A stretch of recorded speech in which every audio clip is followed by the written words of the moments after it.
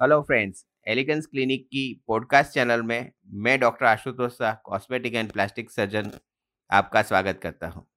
आज का जो टॉपिक है वो है आईलैश हेयर ट्रांसप्लांट।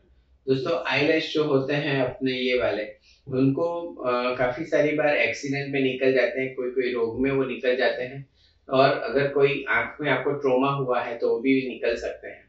तो आईलैश अगर निकल जाती है तो आपकी आँखें एकदम से एब्नॉर्मल जैसी दिखती है, और ये एब्नॉर्मल आँखों को अगर आप नॉर्मल देखना चाहते हैं तो उसमें आईलैश हेयर ट्रांसप्लांट कर सकते हैं। ये एक लोकल एनेस्थीसिया प्रोसीजर है।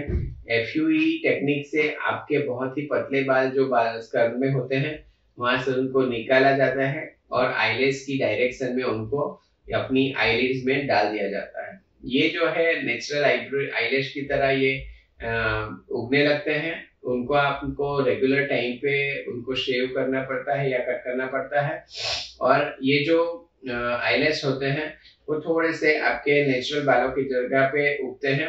ये उनका हेयर साइकिल जो होता है थोड़ा सा अलग रह सकता है, लेकिन ये बहुत ही नेचुरल या अच्छा रिजल्ट आपको दे सकते हैं। अगर आपको ये पॉडकास्ट अच्छा लगा तो आप इसे लाइक करें और फॉलो करें, और हमें कांटेक्ट करने के लिए 9879546805 ये नंबर पे आप कॉल कर सकते हैं।